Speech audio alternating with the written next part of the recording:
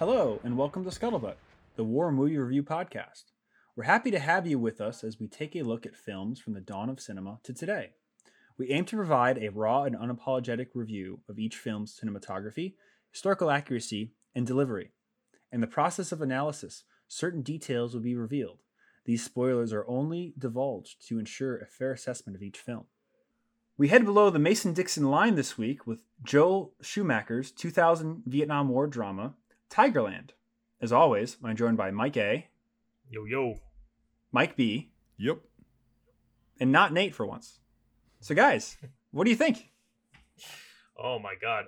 Well, I have to say, I've seen this movie multiple times, but I am really curious to know what Mr.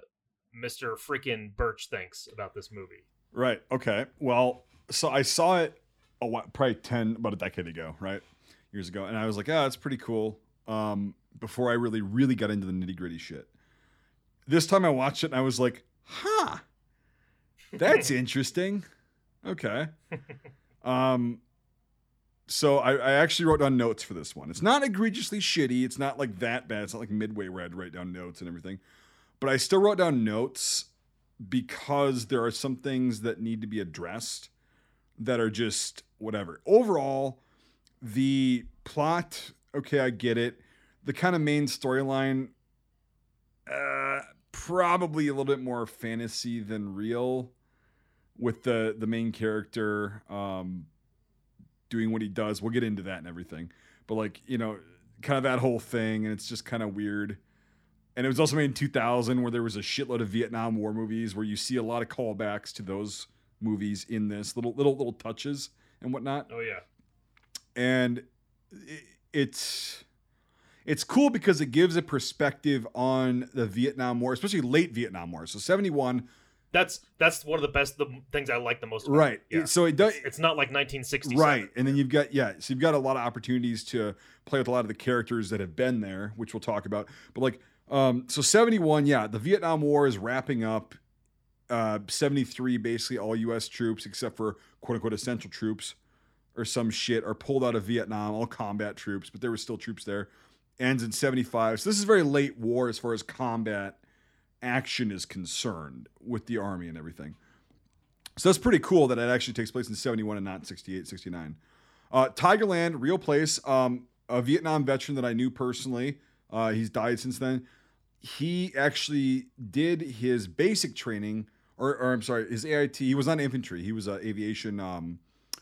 What the fuck is it called? Aviation something. He was in the 1st Aviation Brigade. He ended up being a crew chief on a UH-1 in Long Bin in 68, blah, blah. But he actually went through Fort Polk, and he was telling me about this when I was younger, and he said, we call it Little Vietnam because it's got a lot of the same weather and terrain as Vietnam does. And he's like, then when we got to Vietnam, we were like, oh, yeah, it's a lot hotter in Vietnam, but the terrain is pretty fucking similar in the climate. So Fort Polk, which still exists and is still a training facility. So my friend said, this is a real place. He went there. He trained there. Obviously he's dead now, so I can't ask him what exactly he did there.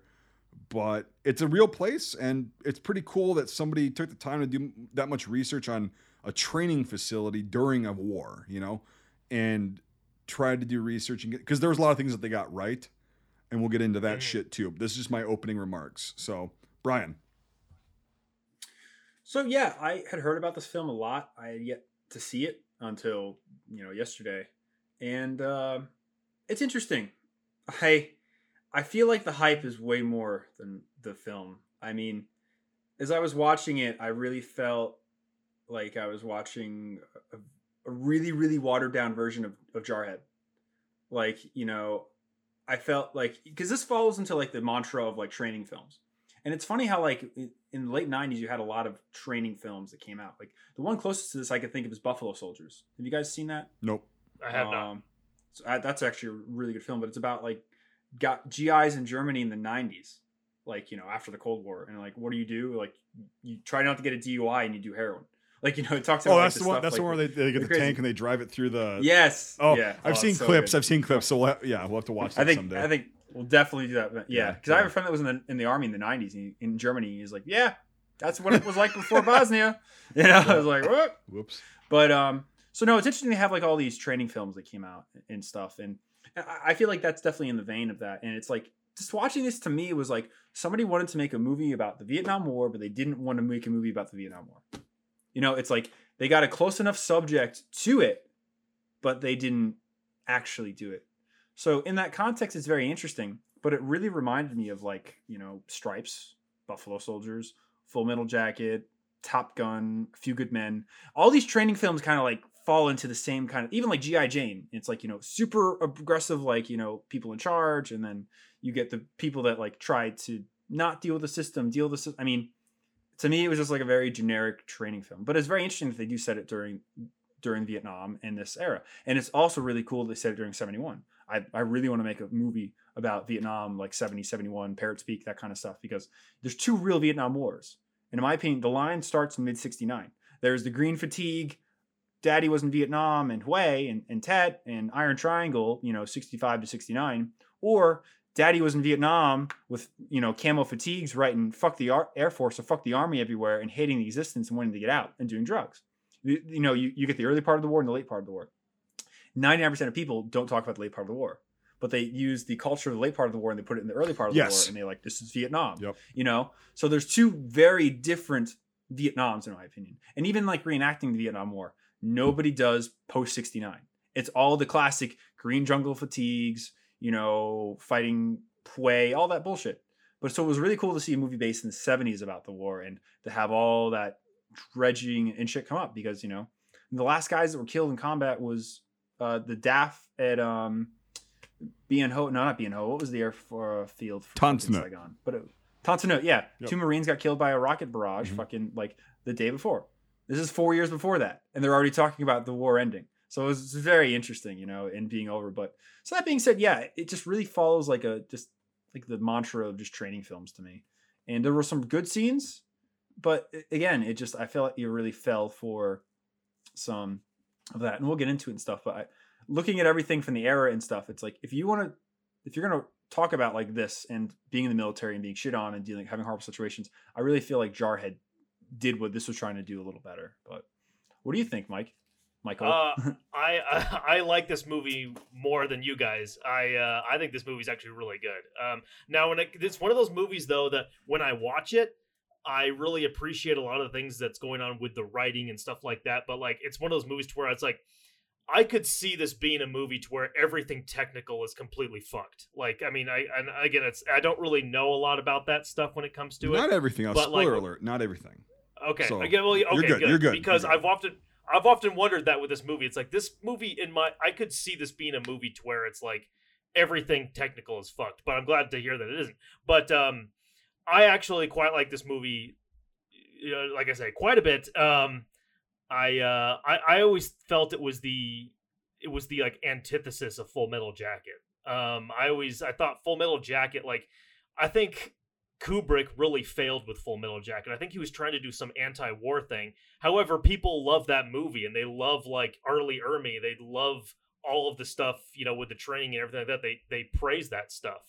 This movie, it's very uncomfortable. It doesn't feel fun. You don't laugh at the things that the drill instructors are saying.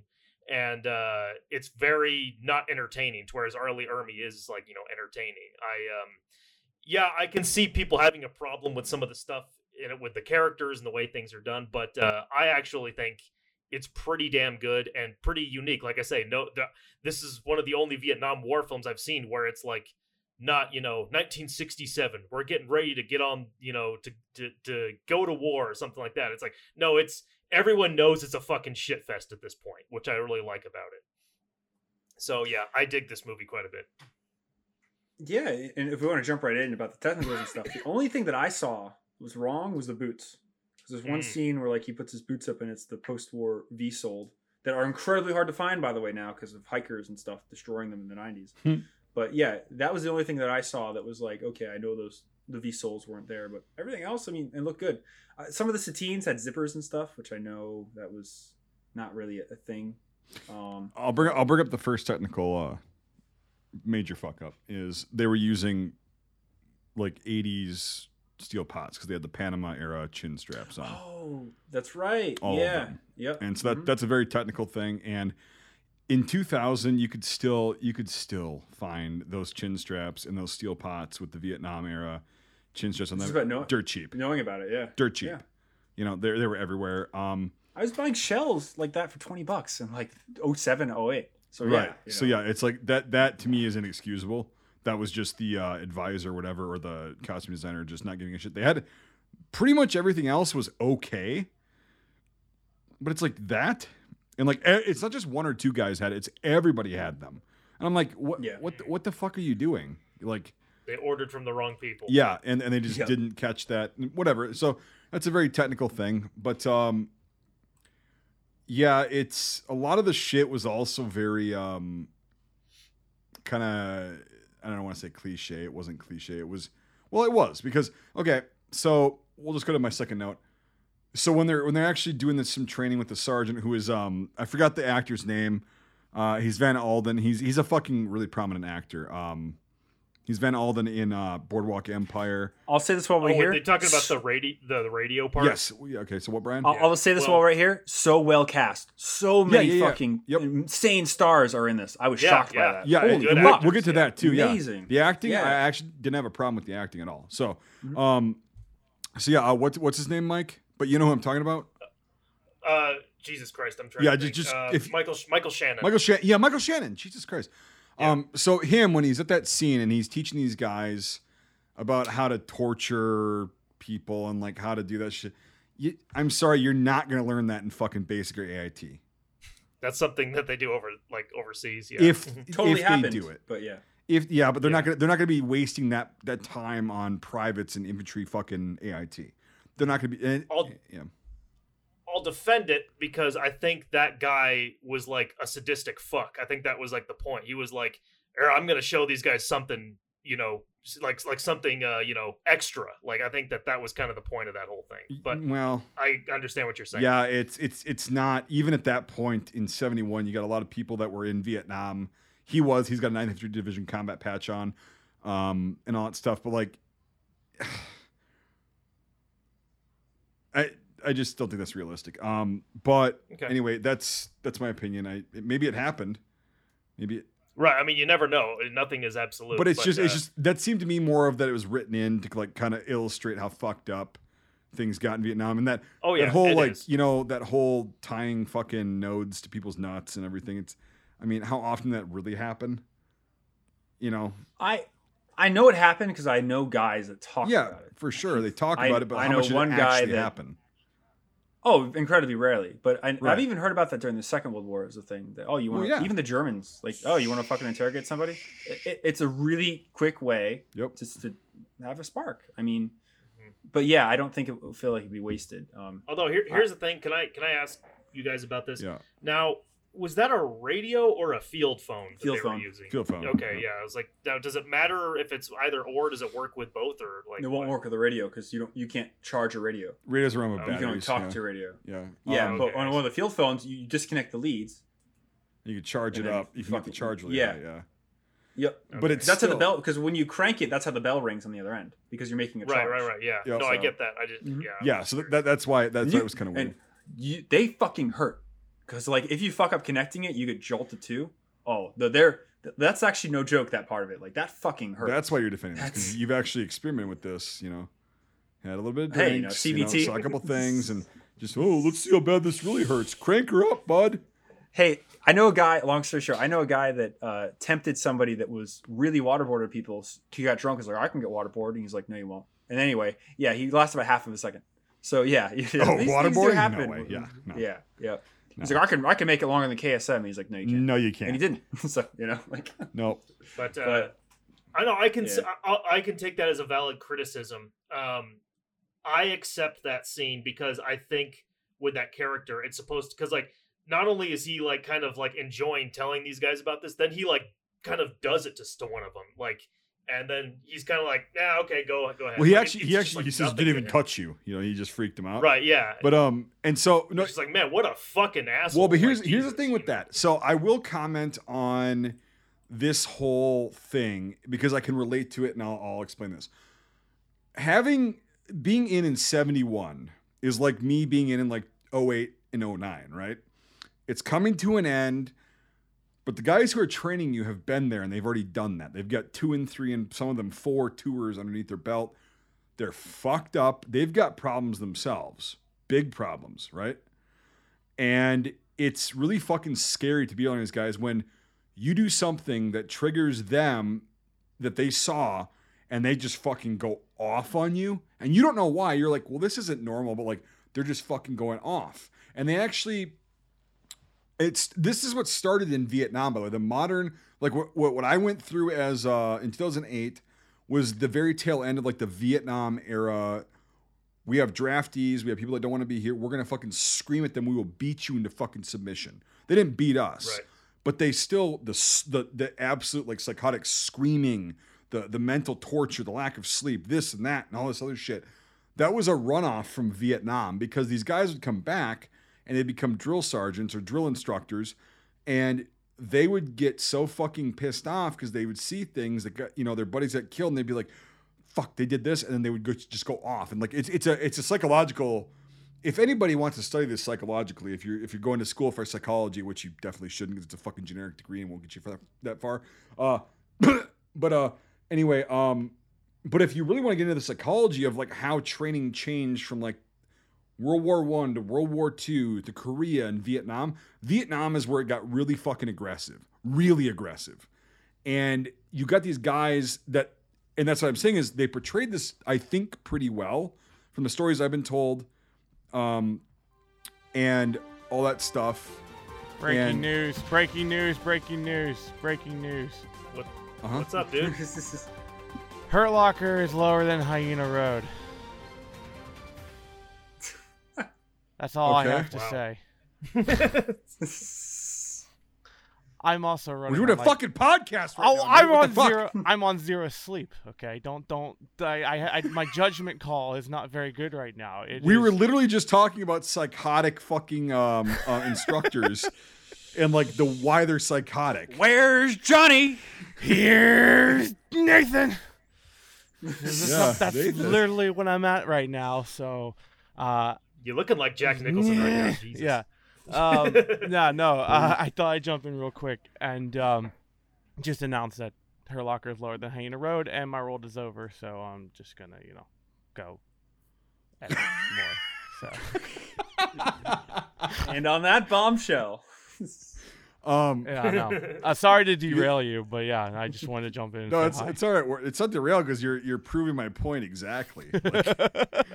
Like, Speaking of deranged assholes. Oh wait, the guy from Maryland shows up. I am also recording, so this will all be in here. So it's fine. Oh great. Oh perfect. So. I was gonna say there's no Oklahoma. No. This is fucking staying in. Not when he's the editor. Mike, look at me. I'm the captain now. Okay. Look at me. Look at me. I'm the captain now. Look at me. I am the captain. Sure.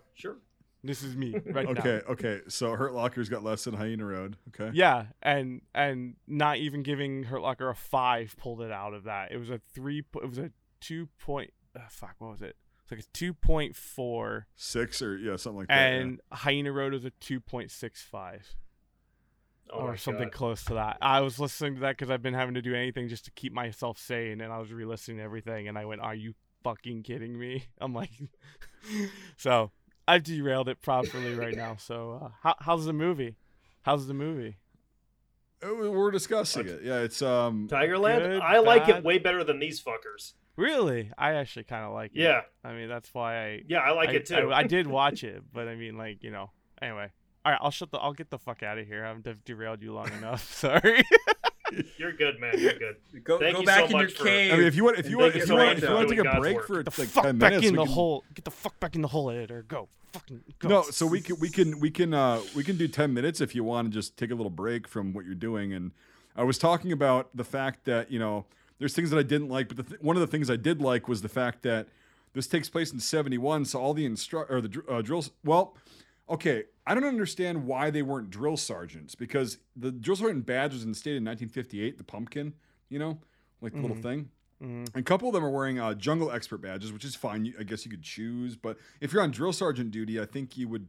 That was a Recondo school, right? Jungle expert, or is that different? Jungle expert school is different. Yeah, Recondo School's. Oh, okay. Yeah, I thought Jungle School came out of Recondo School. I think it did, mistaken. but like I don't know the details on that. But like it's a different thing. I know that. Like there's a different patch and like whatever. But so anyway, the triangle. They always call these guys sergeant, and like drill sergeant was a title from like 1958 onwards for the Army. But anyway, that's a little detail that I didn't quite understand why they didn't do that. But Nate, what I was saying is like the drill sergeants, I'll just call them that because that's what they were these guys that they're at combat patches. A lot of them have combat infantry badges. They're teaching infantry guys at AIT, and they've been there and done that. Mm-hmm. And they're fucking insane. Like some of them are losing their fucking minds on the privates for little things, and they're just fucking taking out their own shit on these privates. And we had similar shit go on when I went in 2008 because these guys have been to Iraq and Afghanistan for the past 7 years. And they did the same kind of shit. I witnessed it. Like it was insane where it's like, well, I don't think they deserve to get lit up that much, or we didn't deserve to get lit up that much, but it's psychotic because they're dealing with their own shit. And that does come out in the film, like in Tigerland. It does come out where they're just like freaking the fuck out. Certain ones, not all of them, but they're just like really angry. The main bald one. Yes. Yeah, the guy with the 5th Infantry Division patch, which that was a really good touch that I like because I've never seen that in a film before. Nobody knows that fucking unit exists or was in Vietnam, and they were up on the fucking DMZ to replace Marines who got their asses stomped, and they were up there for a year and a half or 2 years. And the 5th Infantry Division saw some major shit, and he had that patch on as his combat patch, and I was like, that's pretty fucking cool. So somebody did research, and he was the most psychotic one, and the rest of them were just kind of assholes. And then you get to the end, and that guy, I forgot his name, Coda. Yep, that was his name, Cotta. He was the best one. Well, yeah, he was more realistic to a lot of the guys, a lot of the cadre that weren't drill sergeants when I was in basic and AIT, where they're just like very serious and fucking stern, and they've been there and done that, but they weren't screaming because they're not a drill sergeant, and he wasn't apparently a drill sergeant. And so that was pretty cool too. That you could tell he was like, but he was also better at explaining shit to the privates. You know, like he was better at going, oh, okay, I know what kind of guy you are because I was just with guys like you. So well, he was out of all of the drill instruction, because there's a number of different ones in it. Like I thought he was a great counter to the other ones. I love how like everyone like. The character Boz, Colin Farrell, he is just such a fucking like thorn in everyone's side. All of the, staff sergeants or whatever, and the captains and shit. And then he's always giving them shit, and he's just being a fucking pain. And then finally, when they're out there with that guy, he says, listens. He's like, oh, what's that? He listens because right, yeah. Well, he says like. He comes up at one point. He's like smoking a cigarette, and he's like, "You guys are fucking dead, you fucking idiots! Like, it's in the middle of the night. You fucking lit up a cigarette." And he's like, "Now you're all dead." Then he Boz comes in with his shit. Well, I'm still alive, Sergeant. And he's like, "If you're gonna make up a story, maybe make it a happy one." He goes, "I ain't making anything up," you know. And like he actually like gives him some real shit to where it's like he doesn't have anything to say about that, about how his friend was killed and everything like that because of the same thing. I love that part. Yeah. It was not terrible. The psychoticness and the dynamics of the drill sergeants and the cadre were not bad in my opinion. Mm-hmm. So, but yeah, oh my god, that the bald guy, so it makes you want like if he is just like you're saying though, that kind of like been there and now he's fucked up, or if he's just like a super psychotic sadistic fuck, because you get that a lot. You don't know with that guy. But like, right, yeah. But it's a lot of guys that I witnessed that had been there and done that. They didn't go that far because they couldn't, because they would get in trouble. But right. I've heard back then they probably back then it was a different story, and it's like it's just fucked up. But yeah. So that's a part that I found okay. I didn't have a problem with that. Okay. Yeah, it was interesting how like all the instructors and stuff were vets, and I did a little bit of research into it, and I found one guy's story. He went through it in '67, and he was saying that there was these guys that were were in the VC camp that were like the most sadistic fucks you can ever imagine, and like they would target these guys like and break ankles and stuff, so they would recycle and things, and it got so bad that apparently by the late '60s they actually removed that portion of the training.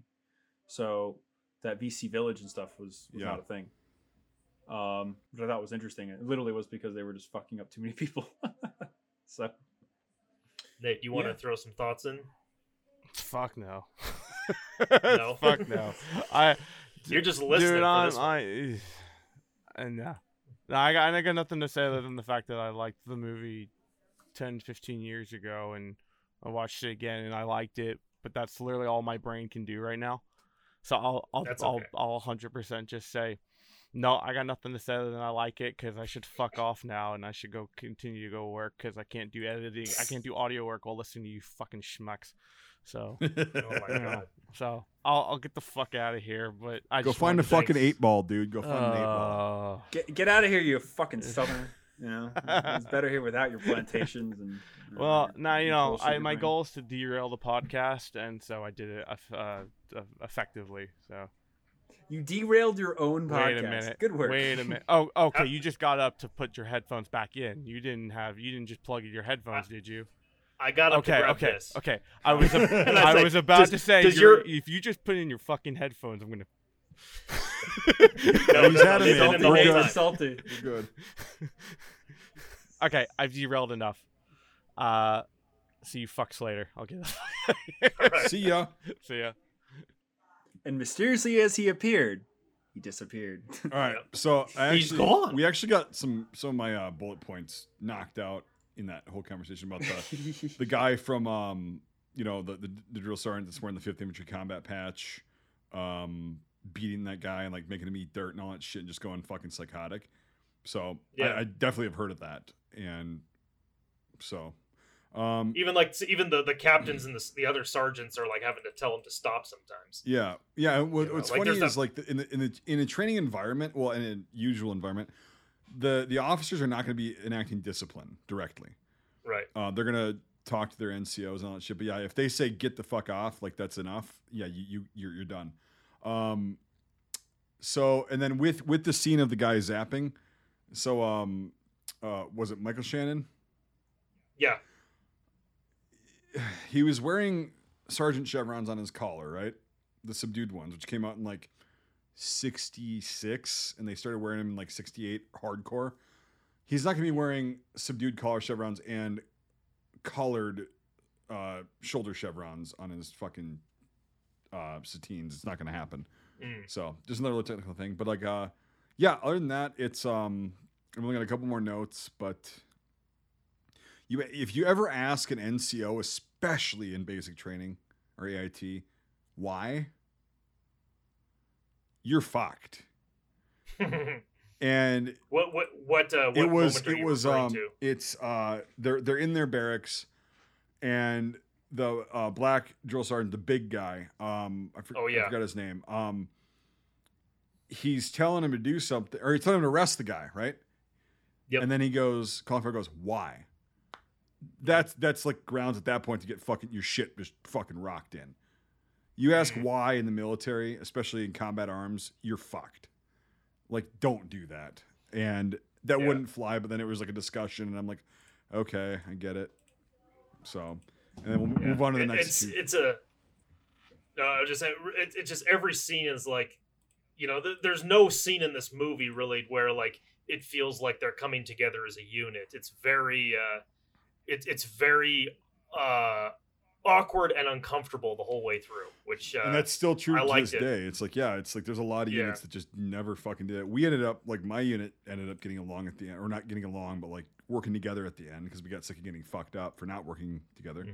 But the other some units, I've heard people that have been through basic AIT, and they're like, it was just a shit show the whole way through. Like, nobody got along, nobody worked together. It was fucking terrible. So that is pretty realistic as well.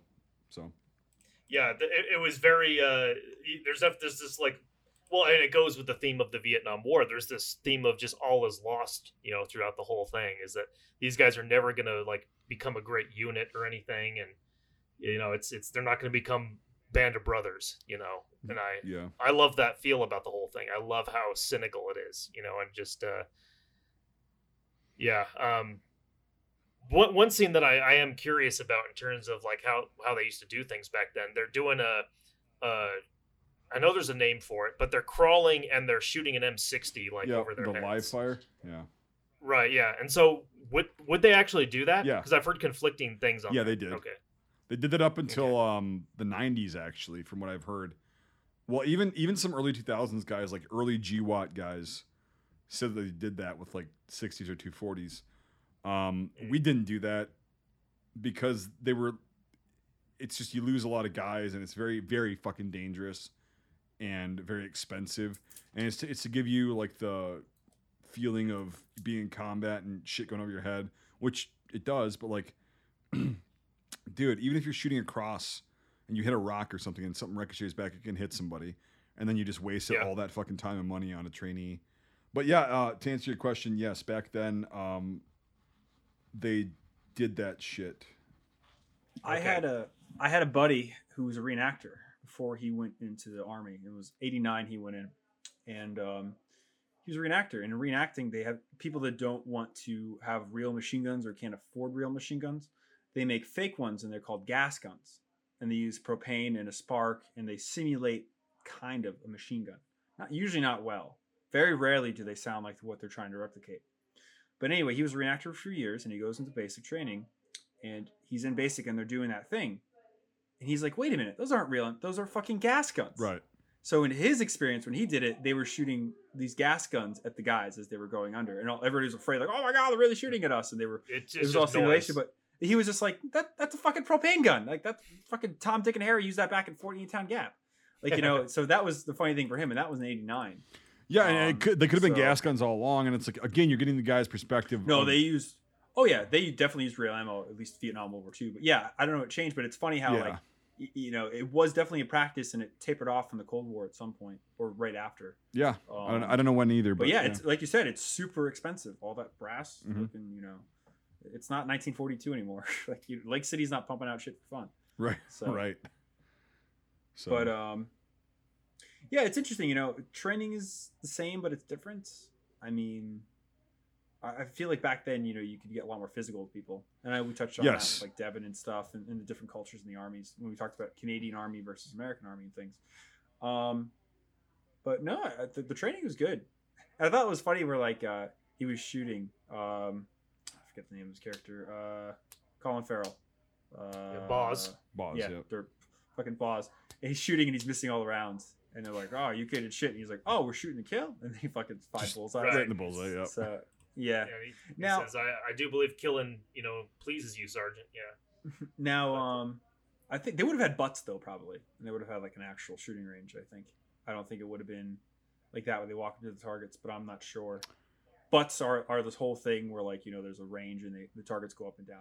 No, so so I don't know when they changed the targets up, but, like, it's a 25-yard zeroing range is what I thought they were on, right? Because, yeah, you do 25 or 25 meters or yards. I don't know what the fuck it is. It's 25 something because I did that. And the targets are a lot smaller. They're not like the big long range qual targets. They might have gotten that part wrong. Again, I don't know enough about it to like be definitive. But no, if you're on a range and you're zeroing, you're at 25 yards or meters. Or I know somebody listening is gonna be like, "It's fucking yards" or "It's fucking meters." I close enough at that close of a distance, but. No, that's when you zero your sights, and then you go out and you do the crazy Ivans, we call them. And but no, so that's not unrealistic to like be shooting a target that close, but not for qualification. So yeah, I just meant the system because I again I have not been through any AIT or basic. Did you go through AIT, Mike? Yeah. Okay. Yeah. So I had a buddy. I think he went through it at Polk too. But no, ours was called OSIT, one station unit training. So you go through basic training, and then you get like a 36-hour break in between, and then you go to your AIT, which is with your same drill sergeants in the same barracks, your same bed and everything. And ours was 16 weeks, so it's as long as theirs was, except they got breaks and they got leave in AIT, or like weekend passes and shit. We didn't. It was like we had 10 weeks because they extended basic from 9 weeks to 10 weeks while we were down there. Fun little present. And and then it was 6 weeks for infantry AIT, but it's all with the same. We didn't go anywhere else. That's why they did it at Benning. So in Vietnam, though, during Vietnam they had so many fucking people going through that they had basic at one place and AIT at the other, blah, blah, blah, blah, 8 weeks of basic and then 8 weeks of AIT for infantry. And they would send them different places, and then they established that, well, we can do this at one place for infantry. You know, we can do this at one place for combat engineers. We can do this at one place for, you know, armored crewmen, you know, like all that shit. And so that's where OSIT came from.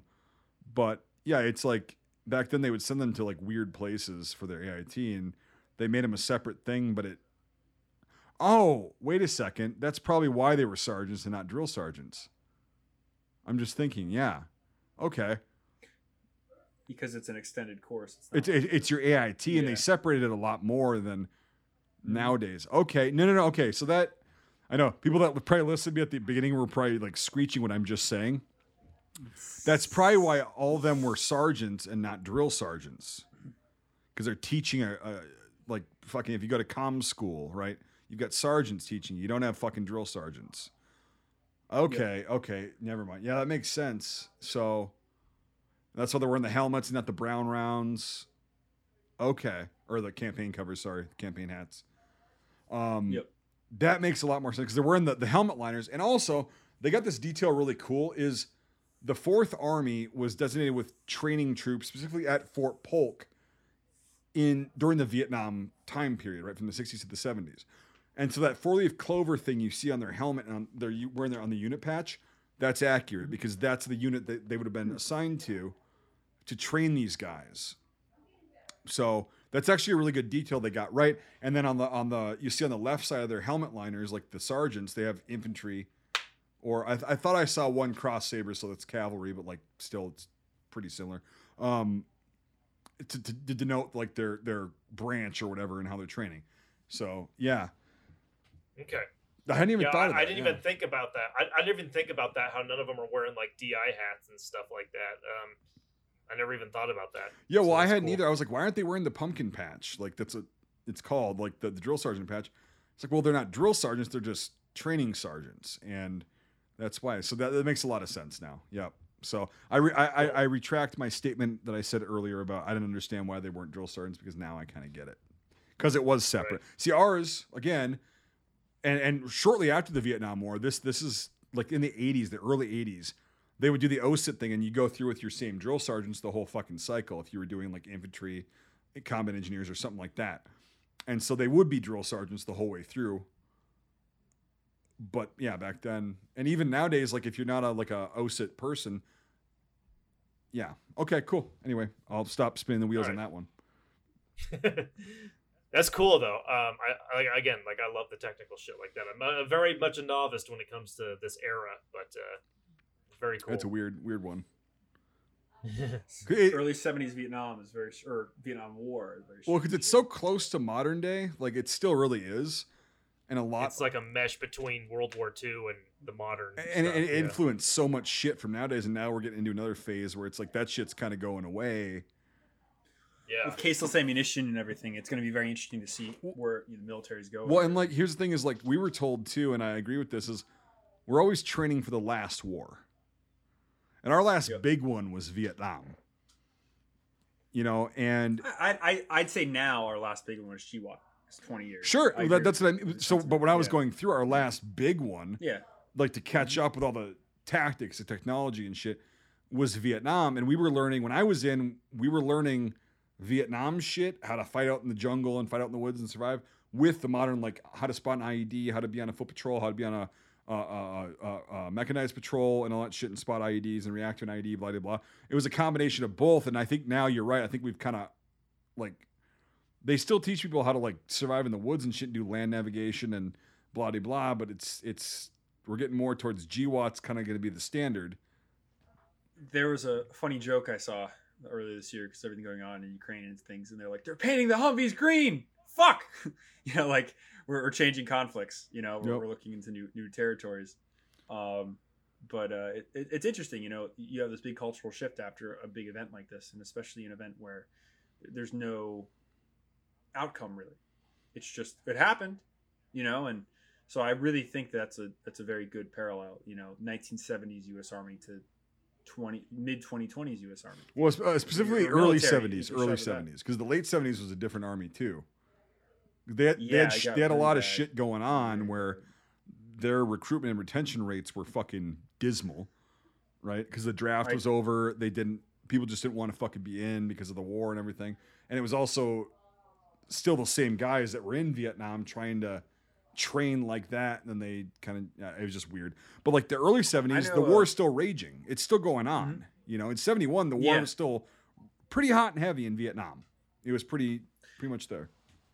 Yep. But you're right, though. You do have the same cadre in the late 70s that you have, like, in this film. Yep. You know, Vietnam War vets and everything, a little higher rank up, you know, E8s and 7s and shit. But, like, but you still have worse cadets. You know, it's like, so it's similar in a way, but it's totally different in a way, you know? Mm-hmm. And just to read, I knew a guy, life for 20 years. He went to reconnaissance school, finally gets to Vietnam. I forget what group he was in. First mission out, they're walking like 10 feet. He slips down a ravine, breaks his pelvis.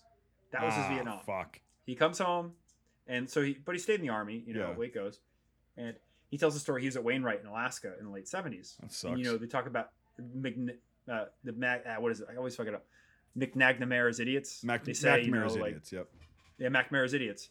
Well, after the war, nobody wanted to join the military because of Vietnam. So they lowered the standards even more. And so he had the story where he was at Wainwright. It was the winter and stuff. And they had a chow call. So everybody went out to get chow. And so they're coming back. And that night they found a body. And what happened was this guy went out to get chow. And he came back to his barracks and the door was locked. So instead of trying the other door or something, he's waited there for somebody to open the door. Yeah. And it's Alaska in the winter. And he fucking froze to death waiting for someone to open the door because he didn't have enough brains to try to use another door. McNamara's morons, not idiots. It's McNamara's morons. Yep, it flows better. But yeah, that's 78, 79. These things were not so uncommon. Yeah, because they lowered the standards so much because nobody was joining after 75. Like nobody. Exactly. You know, but you still have the guys that like the cadre from this in charge of those dudes. So it's like the same atmosphere, the same guys dealing with problems, the same everything, but just shittier cadets. You know, and it's just very interesting. It wasn't until the 80s. Grenada, where like, you know, the military really started to be professional again. Well, it wasn't like it. I don't think it. Mm-hmm. I don't actually think our military ever. This is my personal opinion. Don't fucking jump on me, people that are listening. I don't think we recovered after Vietnam. I think the U.S. military, because that was. Here's the thing. Here's why. That was the first war where there was a draft.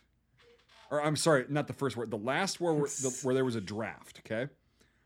But there was also the geopolitical and media attention on this where everybody was kind of like in the know. And then they finally went, oh, being in the military is not actually a good thing. It's not good. Fuck this. The military is just something that they're just going to send us to this war that we lost. And it's like, well, you know, we won the Second World War, you know, or so we think, whatever, short term. We won that. Korea was just completely forgotten about.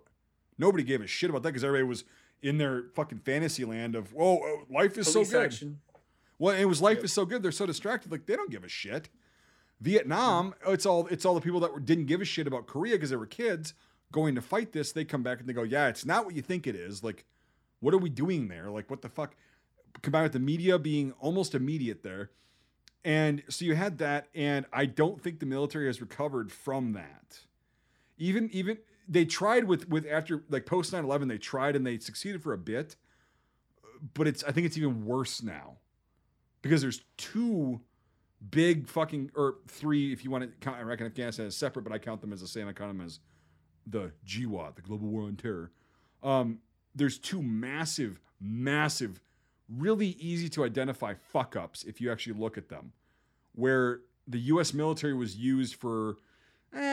Let's just say sketchy agendas.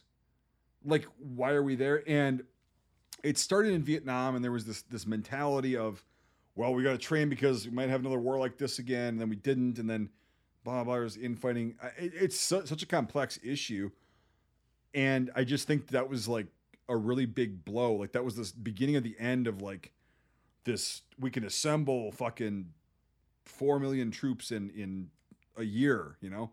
I think that was the end of that because people are seeing through the bullshit. And this training, this film, like to bring it really quick before you go, I just want to bring it back so I'm not just on a tirade, is this kind of shows the beginning of that mentality of this is fucking stupid. It's not worth it. We got to figure out a way to get the fuck, like, it's just dumb. Like, it's not what we think it is. We're here and we don't want to be here and blah, blah, blah, except for a couple of people, but then they realize whatever. So I think that was a huge problem that started in we'll say the early 70s. No, I agree. I feel like a pivotal point for the U.S. military's what it is today is 1965. Because, before that, it was, like you said, like the military was like a respectable thing. Like, I just read a really good memoir about American POWs in the Philippines in the Second World War. Half those guys joined the military because of the Depression or because of whatever reason. Like, that was a viable, good option at the time. Today you have some people that want to join the military to, like, pay off loans or whatever, or very rarely a situation where they're escaping something. But, like, it's just not that. It's not what it was. It wasn't this, organization where it's like, it's actually really beneficial to your life and it's going to be good. All you hear from vets is the fuck the green weenie, don't go in. Yep. Like, it's just, it's horrible. And it really did start to die in 65, 66, 67. Yep. Like we were talking about earlier, like there's two Vietnams, in my opinion. You get the guys in green fatigues, pre-Hue, and then you get the guys post-Hue where it's like, get me the fuck out of here. Like, and I'm going to do everything I can, just get the fuck out of here. So yeah, that's really where the mentality begins, and it has not gotten better. Things like 9/11 or whatever, it's patriotic, I want to go fight for my country, but they're saying that this year is the first time that they're going to question all volunteer force because, between obesity and everything else, there's so many little people that qualify to be in the military, and 3/4 of them don't want to join. So we really are at a point now where it's like, okay, there's no professionalism left. Nobody wants to do it. And it's very much like, I would say at this point, by the mid 70s after Saigon, because we're a year after the fall of Kabul. So it's basically 1976, so it's a little later than this. I feel like this movie was perfect for probably 14, 15, 16, a little after Irwin, where it's like, really, this is stupid. This is 15 years of going over here for nothing. Mm-hmm. The surge and everything, Obama surge and shit, like, oh my God. But, no, it's very interesting, and it's a 50-year-old problem that's now really coming to fruition, because if you can't keep your numbers, I mean, what are you going to do? You're going to lessen the military? You're going to have selective service. I mean, what are your options? So if nobody wants to join, you either force them or whatever, but it's very interesting. And to end this whole rant is, it also is funny that Dodge is ending their Challenger and Charger, fucking things next year. That's the meme that's been circulating. They're like, oh, nobody wants to join the Army because, you can't buy a Charger for 25% APR off base anymore. So. But, anyway, to bring it back to the film, it's... Yeah, I didn't see any car dealerships outside of Polk in this film. That was strange. You just saw bars with scantily clad women. Right. A lot of fucking going on. A lot of fucking. Yeah. Oh, yeah. Yep. And fucking. Yeah. That was great. Of course. So yeah, I mean, like, I guess to get the overall like vibe. 50 Shades of Tigerland. 50. I'll show you 49. 50 Shades of Olive Drab. Yeah. But no, it's like to the overall like thing. I think we kind of nailed it. Is like it shows the beginning of the end of like the patriotic rah join the fucking military shit until post 9/11. It's the FTA. Fuck the Army. Yep. Like, I don't know why I'm here. I don't want to be here. I'm not going to be here for long. So, There's some people that want to be there, but it's not the numbers that there were in 65 that want to be there, Yeah. Well, even during the film, the guy's talking about going to Mexico. Right. And shit. And it's like, there were guys that did. Think of all the Vietnam vets and stuff that, like, went to Canada. It's like, whoops, bad decision. They weren't Vietnam vets. They were... Sorry. Well, there were some guys that like were halfway through basic. They just got busted. Right. Yeah. No. So they were. But, yeah. I say draft dodgers. I actually, the more I look upon that, I'm like, good for you. Like, good for you because you didn't fucking go because you thought it was fucking retarded, and you ended up being right, even though everybody else said you were wrong. I agree. I just draw a line with the people that like revoke their citizenship, and you can do that. That's sure, fine, and but it's like that's stupid. I have a problem with that too. It's weird, but But what do you? I mean, yeah. What do you do anyway? But that's addressed in the film. Yeah, so we can actually talk about that. But like, it's there's a deserter in the film. or attempted. I just when everybody's like, you know, oh, this certain person, you know, this certain celebrity was a draft dodger. Fuck them. I'm like, so, like, did did anybody in your unit like desert or leave when you got back or before or whatever? No, we had it's very rare. We had a guy at the end of our basic. He wasn't in my platoon, but he made it through the whole fucking thing. And then 2 days before we actually graduated, he went AWOL and they caught him, and then all that shit. I'm like, what? You couldn't just wait 3 fucking days? There was my buddy was 2504. He was in Afghanistan 14, 15, came back in 15, end of the fighting season. And what do you call it? There was a guy in their unit that they got back to Bragg and he never came back from block leave. And he's gone. And then like a year later, that somebody like found a porno of him, like, and he was apparently this huge gay porn star. Like he just got back from Afghanistan, took his BAH, and said, "Fuck it." So who found the porn? That's what I would question. Well, that was the funny thing. I was like, bro, like, so you're not you don't question the source, right? You just question the evidence. Like, okay, but he's a rump ranger. Yeah. I found him through sources. It's like, well, the source obviously had to be the guy in the unit. Yeah. What are your sources, sir? Right. Yeah. Hey, man, I don't know if you guys have been to Bragg, but All American Way is a fucked up place. Oh yeah, that's why. I'm proud to be a nasty girl because I never had to go through that extreme of bullshit. But I was never in, but I've had my stays at Bragg for like I could. Again, I can't, but it's like I've been to Sharkies. I've been around. Fucking, it's it's no desire to ever go to Fayetteville. No desire. Vietnam, as they say. So. All right. So next, I only have 2 more technical things. They're not that bad.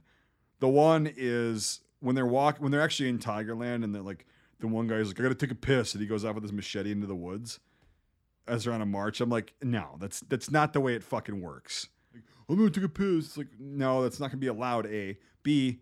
Whip your cock out and piss. Just piss off the trail so nobody has to walk through it if you're courteous enough. If you're a real asshole, you whip it to the left and piss in the middle of the trail where everybody's walking. But yeah, that's not gonna fucking happen, especially in the infantry, like even in training. No. The last one is you don't salute NCOs unless it's like a certain formation situation. And this was done several times through the film. Sometimes being a smartass, yes, but they would react and be like, "Don't fucking salute me, you fucking piece of shit," blah blah blah. But at the end, when he's like, he does that, get on the bus, and then the NCO salutes him back. I'm like, no, that's not gonna happen. Then he gives him the middle finger. Yeah, like you would just do this if you're like gonna salute an NCO that you didn't like. You would just immediately start with that. Yeah. And then whatever. But that's the only 2 technical things, or the last 2. So. Interesting. I find this movie to be a bit underrated, in my opinion. Not a lot of people know about it, so I highly recommend it. I think it's really, like I say, it's like the antithesis of most war movies that really try and, like, yes, it's hard and it's terrible and everything like that, but at the end, it's it's a good thing. This movie seemed very anti that, in my opinion. Yeah. What I liked a lot about it, it seemed very like kind of, calling out a lot of the bullshit that comes in the military, and like I like the scene where that is during the live fire scene, and Boz is refusing to get up and everything like that, and the black dude comes up, and he's like screaming at him, and he says something like, "Mother, like, I'm gonna fucking kill you, son," or something, and he says, "Sergeant, you're not gonna kill me. Yeah. I don't know what you're gonna do, but you're not gonna kill me." It's like the whole thing about like they're always screaming how they're gonna rip your head off and stuff like that. It's like, no, you're not. I like that aspect of it, how it's just like calling that bullshit and everything. Yeah, he'd probably get NJP'd or get like another Article 15, but they don't want him to do that because then he'll just go back and he'll stay out, like they said. But like, I mean, in real life, you'd just get NJP'd, but with him, they would. I don't know what the fuck they would. What's NJP? Non-judicial punishment. So it's like anything below a court martial that you get. Yeah. No, he's gonna get a GOMAR. What's the general order or something? It's when a general addresses you down and you have to reply to it. Oh. Never heard of that. General officer, something. I heard about it like a few weeks ago, but yeah. Some sort of military faggotry, but like, yeah. Yeah, it's when a 1-star or above calls you out, and you have to like form. Dude, to do that, you have to literally like kill somebody or do something horrendous. Well, I just know about it because it's happening now with people that are like breaking articles for the new article. I don't know, it's Article 15 or what? No, not an article. The new dress code or whatever. Oh, 670-1. So some guys got like some guys got a GOMER'd for fucking 670-1 violations like a few weeks ago, and it's all over US what the fuck page and stuff, and it's so stupid, you know. Yeah, it's again. Whenever we talk about this kind of shit, I just post that meme of Merle Dixon from fucking Walking Dead drinking out of a fucking liquor bottle in his car surrounded by fucking zombies, and it just says, "So fucking glad I'm out." Like, yeah, that's it, man. It's like, oh God. But yeah, I mean, the bullshit hasn't really changed much. I don't know, like, yeah, in this film, it's like, some of the guys want to be there, most of them don't. Another thing, too, is like the draft. It's not as prevalent as people would think, like during Vietnam, like for going into infantry and stuff. Like, yes, it did exist. Yes, there were a large number of people who were drafted. I get that. But like, when everybody thinks that everybody in Vietnam, or most of the people in Vietnam were drafted, most people fucking volunteered because they didn't want to just wait for the draft and whatever, or certain reasons. It's the Second World War. I'm going to join so I don't get drafted. Right. You know? And it's like, you know, I had the stats on there like somewhere. I made a video about this a while back on YouTube, but got a lot of kickback too from a lot of people that have never been in the military that know more than me about stats. And I'm like, name your sources. Well, I just know this. Well, that's not a source. I gave you sources. You can go look it up. But anyway, yeah, a lot of these guys in this film. It's salty there. What? It's salty there. It's like, dude, look at my source and you can argue my source to me. Don't argue your opinion. Like, but Nate, you know, but Mike, you don't agree with me. Call me Nate one more fucking time. I'm never doing this fucking podcast again. Sorry, Nathan. Anyway, you know, it's just the way it goes. Disappears. Nathaniel Hawthorne. It would be like fucking Top Gear. It's like, if you want to be a Scuttlebutt presenter, please send a letter to 6969 Cambridge Way, London. Yes. Well, you should send a letter to 1600 Pennsylvania Avenue if you want to become a reader for Scuttlebutt, because we're that well known and renowned, and they will definitely get you. Address it to Kamala. She'll get in touch with us. Yep. You know. Camel to Kamala Harris. Yeah, sorry. I just got my names mixed up for a bit. I was thinking about somebody else, I swear. But anyway, no, it's overall the film was like not terrible. I don't like it as much as you do, Mike. But that's okay. But yeah, it's just it's far from the fucking worst. We'll put it that way. Mm-hmm. I did like the lingo that the sergeants were using. Like, they were just right out of the gate. They're like just swearing, just like, yeah. You know, there was a lot of like kind of hyperbolic shit. You know, like it just got repetitive. But like, it's funny because like in training, your NCOs come up with cuss words and the order of them to where it's so impressive and funny that you're like, I'm never gonna fucking forget that, you know? Right, like, yeah. It's amazing. No, I've heard you use some of them. Yeah, it's well, not all that came from basic training, but like it's impressive. Like, and they're like, oh, the fucking truck, you fucking piece of shit, get the fuck out of here. Like, that's concurrent, and that's kind of the style that they used, you know, from 1971 through, I guess it was like 2010 to 2011 they stopped doing that. That's what I heard from people that I know that went through. And do they not really swear anymore? That's one thing I've heard. I don't know, but because I mean, people always like people that have gone through recently. They'll be like, "Oh, it was." Well, actually, no. I when I went through basic with black boots, right? That was a real. No, I stand corrected. I actually have had a lot of people that I know, younger people. I've seen them posting or talked to them. They said, "Yeah, basic and AIT was easy," and I'm like, "Why? Like, how was it easy?" They're like, "Yeah, you just do what you're told, and then you just do your training and everything." I'm like, "They didn't scream at you and shit." Not that bad. Okay, yeah. So I got the very back when you were in, did they swear at you? Oh, yeah. The first day where we're up there in the bay, they came around. They were like, "All right, so we've got this new memorandum that says we should limit our fucking swearing, right? So if any one of you fucking cocksuckers has a fucking problem with fucking swearing and you're going into the fucking infantry, raise your fucking hand right now." Nobody raised their hand. And they're like, "Good, because we're going to fucking swear at you because that's how it fucking is." And it was like, okay, cool. And yeah, they definitely, I mean, just it was very foul, the language.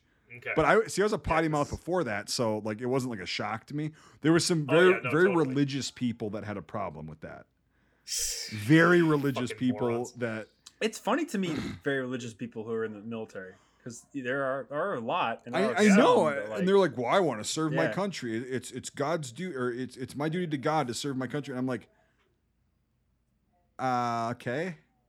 Good for you, but like you know what the fuck you get involved with, you motherfucker. Like, good for you and your fantasy land. That's this is reality, motherfucker. Right, and it was just like my squad leader was a very religious. I fight for God's real army. I'm the Roman army, But right, yeah, it's funny that it's culture shock for those people. It is because they're just like, do they have to swear so much? I'm like, what is the problem? Like, really, it's words. Well, see, it's great that you grew up in a cornfield the size of the Pacific Ocean. But here, I didn't grow up in Iowa. I didn't grow up in Iowa. I mean, for people in general, I'm not talking about cheese. He's not talking to you. Okay, all right. Just wanted to make that abundantly fucking clear. Don't worry, cheese wheel. I'm not. There's a difference. There's a river. Clearly thought he was talking. You could try to make fun of funny. Cheeseland, and until you've had the cheese, fuck you. Like, no, I mean seriously, yeah. It's So, do you think if they had Wisconsin cheese curds at Tigerland, do you think it would have been a better experience? Oh God, yeah. Yep. Yeah, So, oh God, if you give those guys in AIT real fresh, at that time logistics were kind of a nightmare.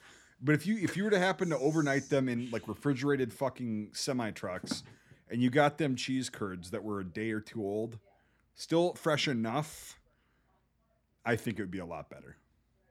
I remember reading about the 32nd Infantry Division men that were, in the swamp, the premortal swamps of Buna and Gona on New Guinea, and that they were, sent fresh cheese curds, and that's how they were able to defeat the Japanese on New Guinea. Yeah, I'm sure they were sent fresh cheese curds to New Guinea. Yeah. They were only 5 weeks old. Not a big deal. Oh yeah, a little bit of mold. Just planes would fast back then. As my grandma said, probably green. Just cut the mold off. The cheese underneath is fine. That's what my grandma always said, and she was not wrong, to be honest. But like, well, it's like when you watch some like real old World War II movies, and like the guy gets a fruitcake with all moldy, just cut it off on the offside. Yep. Fuck it. So that's like my that's what go ahead. No, go ahead. Mike. No, go ahead, Michael. It's okay. I was just saying that they show that a lot in the Dust Boat as time goes on. It shows them cutting mold out of the bread and everything like that. Oh, we got to do that movie. That's a long one, but yeah, it's actually pretty good. I actually loved that one. It's only war movie that has a techno song made out of the intro. Jesus, fun fact. Literally, that was 1980s Germany. That was like actually on the pop charts that had nothing to do with the movie. Like fucking, it was its own success. Like it's just crazy. So. Yeah, no, that one we could definitely do that. It's just because we've been doing a lot of like 1 to 2 hour films. That fucker is long. Well, like we talked about doing the Thin Red Line, which is going to be worth it. It's also really long. Yeah. Yeah. Yeah, unfortunately, it's not as good as Das Boat. I'll do it for Dave because I know it's going to to be a really cool conversation. for sure. Like that'll be fun. But like Das Boot, I'll enjoy it. Yeah. Yeah, Das Boot is the pissing on the car. Oh, this is a Vietnam movie. We won't talk about it, but Das Boot's amazing. I love it. Yeah, I love it so much. Yep. I am not in the condition to fuck. Yeah. Oh my God. Have you ever seen the 6 hour episodic version? No, I've seen the director's cut though, which is the like director's the longest. Yeah. Yeah, but it's like 5 hours. But they did. I know it was a TV show originally. Right, it was a TV show. That's what I'm talking about. Like the actual episodic one has a lot more stuff in it. It's really interesting. So yeah, I recommend. Yeah, I recommend every version of it. I think the whole thing is interesting from head to toe. But yeah, good ass movie. But getting back to Tigerland. Yeah. Let's we bring it back now, y'all. Derailed this fucker for 15 minutes. Good actors, in my opinion, throughout the whole thing. Yes. Yeah, I thought the cast was solid. Yeah, everyone was great in it. And this is like when a lot of them were just nobodies, It's kind of like Band of Brothers. Think of all the really good talent from that show that came out of that. Went places and everything.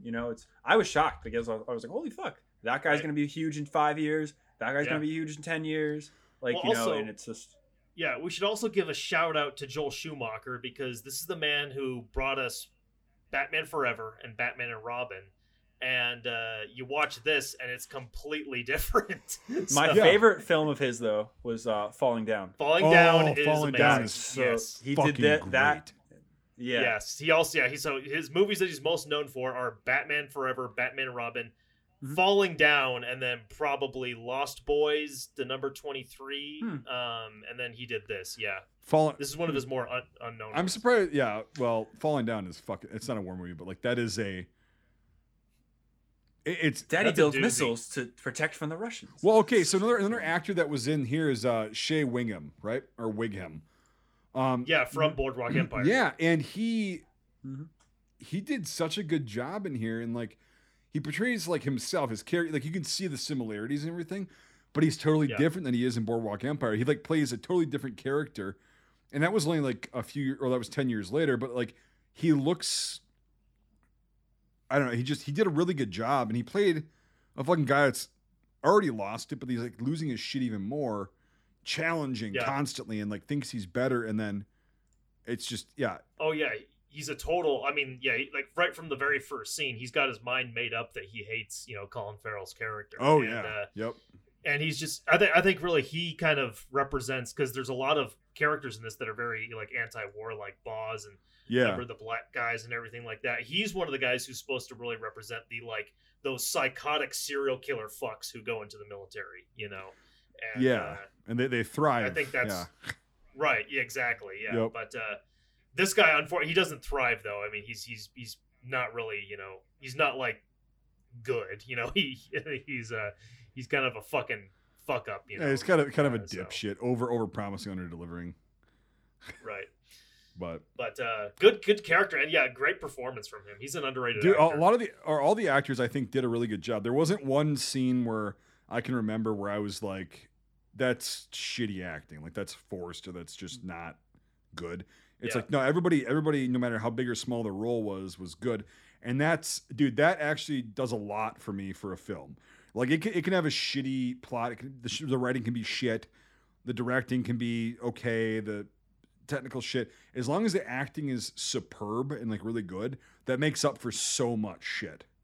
Oh yeah, great actors can make or break a movie. Like great actors can make the movie, and there can be movies where it's like this is a solid script, but the actors were so miscast that they just fuck it, Right? And, or you get like one or two good actors, and the rest of them are all wooden, Yeah, it's like fuck. Well, you just fuck those actors over. Like it just. Hey, look, it's an oak tree. Yeah, right. Yeah, and they're it's like if an actor is just wooden, like you can tell pretty quick.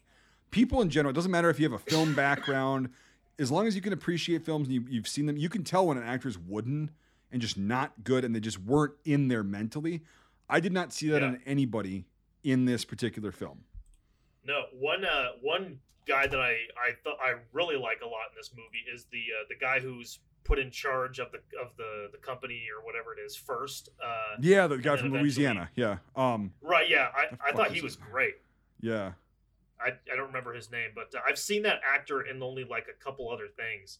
But I thought he was great. I loved his character. Miter. He's like Miter. Yeah. Okay. Yeah. He's like really trying to prove his manhood and everything like that. And he is just not meant for this. No. He's just like. Yeah. You should not be here, man. Like you,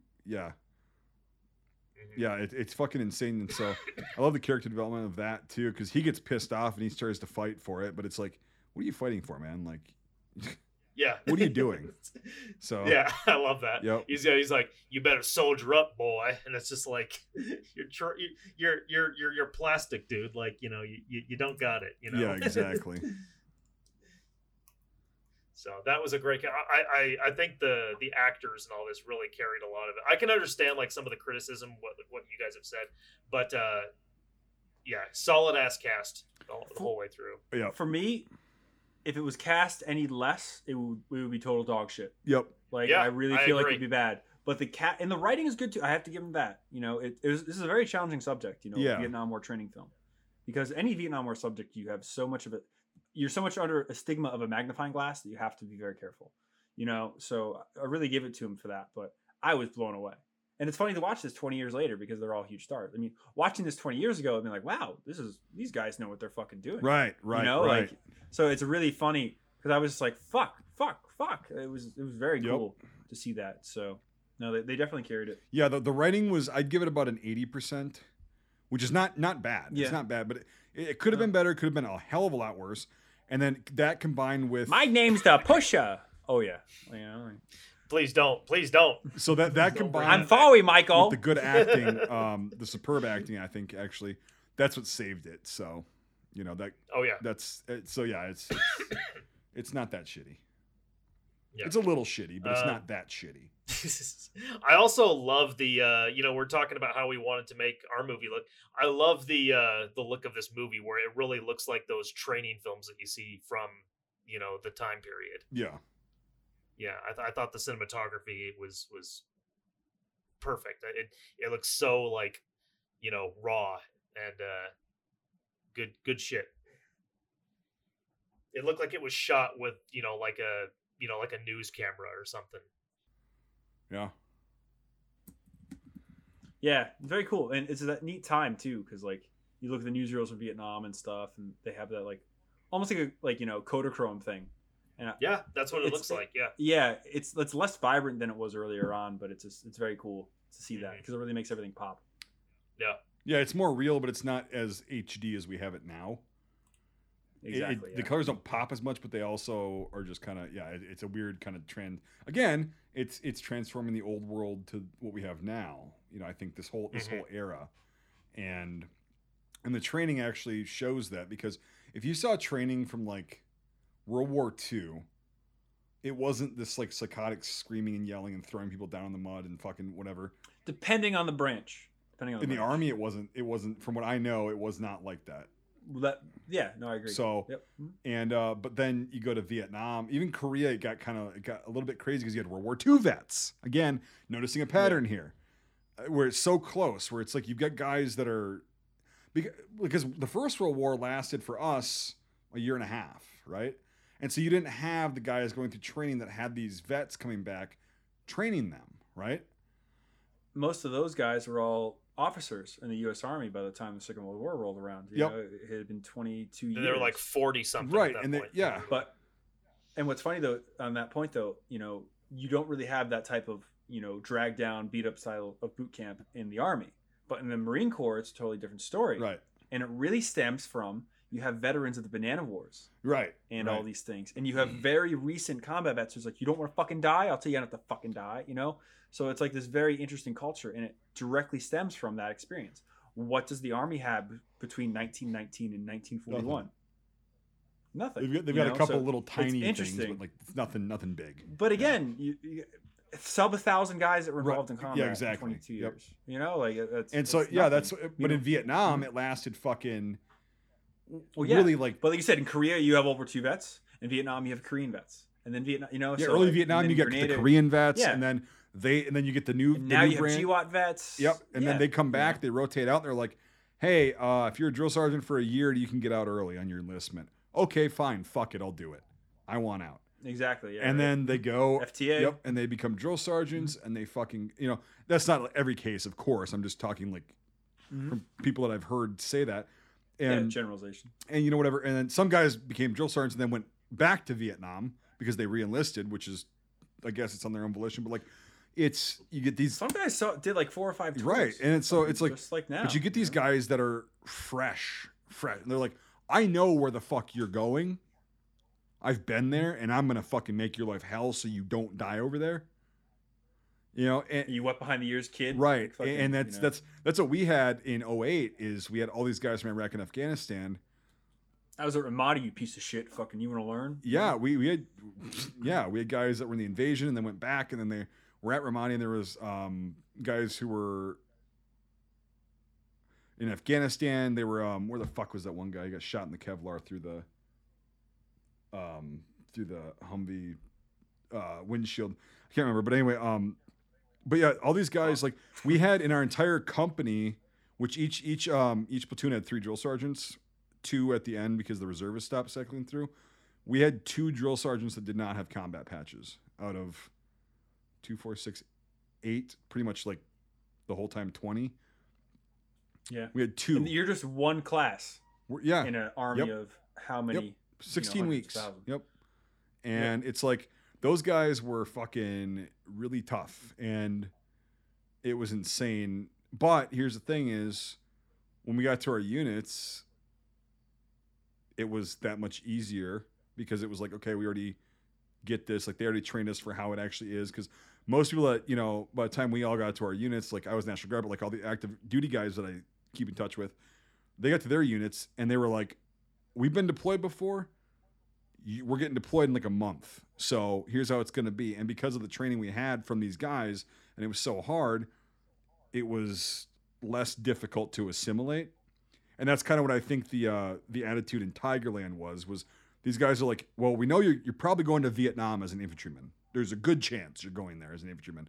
So we're going to fucking make it really difficult on you. So when you get to your unit, they'll be like, okay, we have less of the basic shit to do. We can get you more intricately trained on what actually goes on here so you can probably survive. And that was portrayed. That's why I say the psychoticness of it. That was portrayed pretty well. And it's not unrealistic at all because that's just how people do things in times of war. And it'll be interesting to see once GWAT's over, well, it is as a whole. It's like, do we wait 20 years and then have an entire new military trying to train? And well, I mean, I don't want to get into geopolitics, but the war is either going to happen in, Eastern Europe, Southeastern Europe, or it's going to happen in the South China Sea. Yep. It depends how long it's going to take. Well, hopefully it never fucking happens, which would be nice. Oh, hopefully it never happens. But yeah, again, just reading history. No, I get it, but it's like so defining like training and stuff. It's like that's why I think this film's trying to get that across. Is like, at the end, we now know it's the end of the war. They didn't back then. They were like, well, we're drawing down, but it's not the end.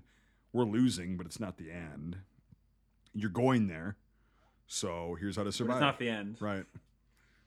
Well, yeah. Well, it's funny because I knew a few late Vietnam vets, and there was one guy I met randomly at like a show. He was an Air Force guard, and his job was to guard this radar station that was it was an I Corps, northern Vietnam, or southern Vietnam, yes. Very close to the border.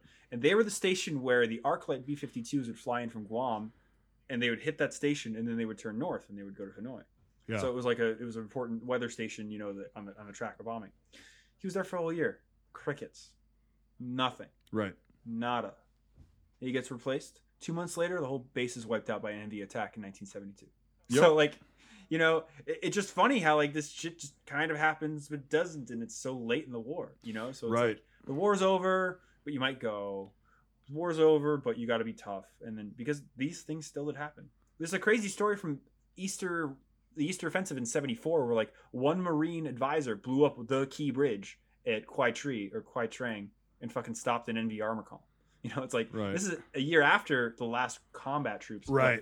Quote, yeah, I should have said that with heavy quotes implied in 73 that nobody left. But it's post-Vietnamization and stuff. But it's the war's over, but you're probably going over there and you need these skills. And I don't give a shit what you think or feel or whatever, you fucking hippie. This is what got me through this, so I'm going to be tough on you, so it's going to get you through. Yep, and if you're not going to comply with me, it's going to get worse. So... Oh, fucking, what are they going to do? Send me to Vietnam? Yeah, exactly. Yeah. Nope. So. Well, I think we've really, beaten everything up for this. Yeah. Is it time to move on to closing statements? I'm good with that. Cool. So, Ackerman, what do you think? Like I say, I like this movie a lot. I think it is very much the antithesis of all of these kind of training, cliches and stuff like that. And, all these kind of archetypes that you see in movies with drill sergeants and whatnot. I think it really makes the military look not fun, which I like. And it's, pretty honest about that in terms of what I don't know about in terms of accuracy. I know we talked about there's some stuff in it that's a little messed up, but felt very candid to me, and the actors all made it really believable. So very unique war movie. So yeah, I recommend this one. I would probably give it an 8 out of 10. Mr. Birch. Yeah, it's it tackles a subject that's not really talked about at all, because again, like we were talking about, there's 1,000 movies about the Vietnam War, like Way City, fucking Tet Offensive, fucking oversaturated as fuck, My Lai, all that shit. There's bunch of shit, the Ashaw Valley, all that stuff. And it's like, okay, well, what about them going there? And it usually just glosses over their training and then just goes right into Vietnam. And the training usually is really fucking just not good, like Mike said. So this one, for actually showing like the training that they would go through in a real place where they had infantry AIT and they would train people for Vietnam that were going there soon, it's like, it's pretty fucking cool that somebody actually did the research and put in the time and the effort to make this film. Because as we know, making a film's not an easy feat. And it's like, so what do you mean? I'll call my friends and we'll all head down to the park and we'll make a movie. That is an abridged version of what happens, but yes, that is accurate. Anyway, so like somebody spent that much time and effort, to do this, and all the actors were in it, which is good. As far as like the technical shit, there was some things that just drove me fucking nuts, but it was like whatever.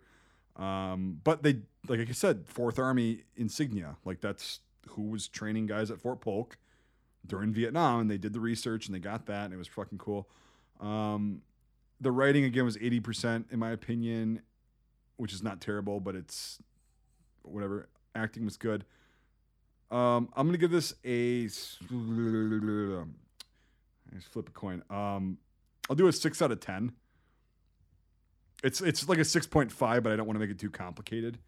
It's like a 6.5. Don't give me fractions, you son of a bitch. Right. No, I know your little New England fucking brain can't comprehend fractions. That's why I just evened it off. I trimmed. The mouse wheel got stuck. Yeah, the gears grinding.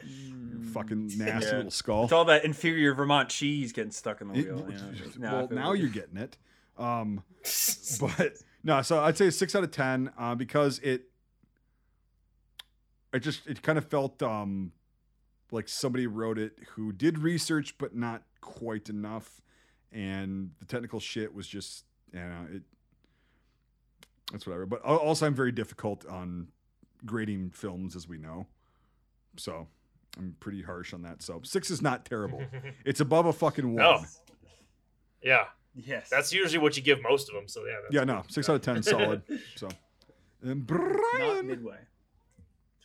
So this, taking all these points into consideration, this is a very interesting film. They're trying to juggle a lot here, and they get a lot right. They get a lot. I mean, I can really sum this movie up as one smartass's fight against the system. That's really what I saw in this. And, just to reiterate what I said earlier, it's like somebody wanted to make a movie about Vietnam, but not about Vietnam. It's like they wanted the set dressings and everything, but they didn't actually want to show the horror of the war, which works in a way for this, but that's not what it's about.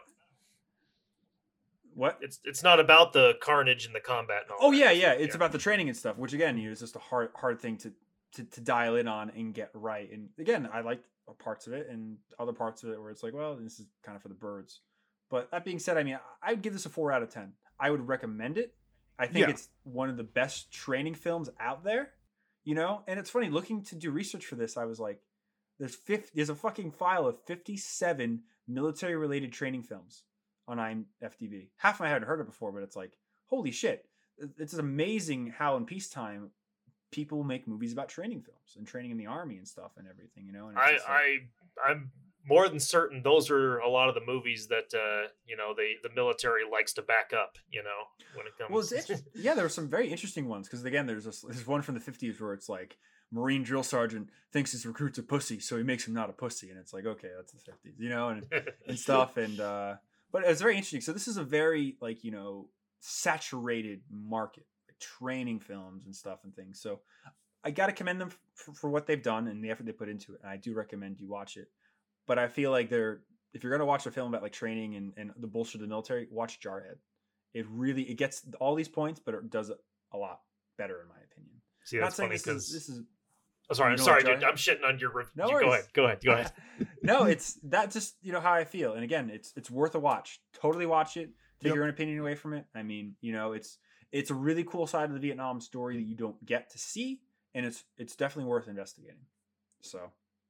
But do you like Jarhead, Michael, or not really? That's one that I'm kind of like on. I kind of felt like I got hit with I got little pretentious waves from that one, but I haven't seen it in a long time, also, so it's probably I probably need to see it again. It's amazing how, again, we're special and lucky, whatever, because we get to make films. I wake up every day. I'm so glad we can do that. Yeah. But even without that, just life experience and that things too. Like, it's just amazing how you can watch one film at one part of your life and watch it again 5-10 years later and be like, wow, better or worse. It's crazy how our perceptions change of things. So it's definitely good to get into it, rewatch it again, and see if you like it or not. So maybe I'll like it less. So. I haven't. Who knows? Yeah, I haven't seen it since high school, but I remember, like, for me anyway, it kind of felt like it was being a little bit. It was just like really elevated. It seemed to me in a lot of ways, and it was hyped up a lot. That's the thing is, I think it was hyped up. I think we should definitely cover that in the future Scuttlebutt. I'd love to have a Desert Storm vet on or something. If you're a Desert Storm vet and want to talk about a Marine Corps Desert Storm vet, because like I know an Army Desert Storm vet who would gladly come on and give him some heads up, but like he didn't go through the Marine Corps training and all that shit. So I'll try and look around. And unfortunately, the only Marine that I know who went through at that time period was after. Funny when you say look around, like under the boxes. Well, no, like through my friends list and through who I know, but like the only Marine that I know that was around that time period got in right after Desert Storm, and he was in Somalia. So, I have some friends that went there too. Yeah, and it was people don't realize the Marines were there, or the 10th Mountain Division. Yeah, they were there before Black Hawk Down happened. Like they were there for a pretty decent amount of time.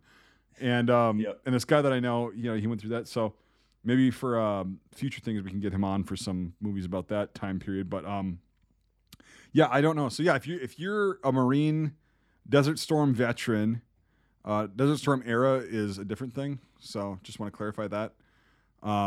If you were like actually in Desert Shield and Desert Storm as a U.S. Marine, comment, get in contact with us if you want. We'd love to talk to you. Yeah, and if you want to be on to review Jarhead, that would be cool. So, and to get your opinion about this, to start off, because this is our first training film. Yeah, and again, comparing it to the other training Vietnam War film, Full Metal Jacket. Oh, this is it's a lot better. Yeah. It's way, way, way better than the first half of Full Metal Jacket. First half of Full Metal Jacket does not get a 6 from me. Just throwing that out there.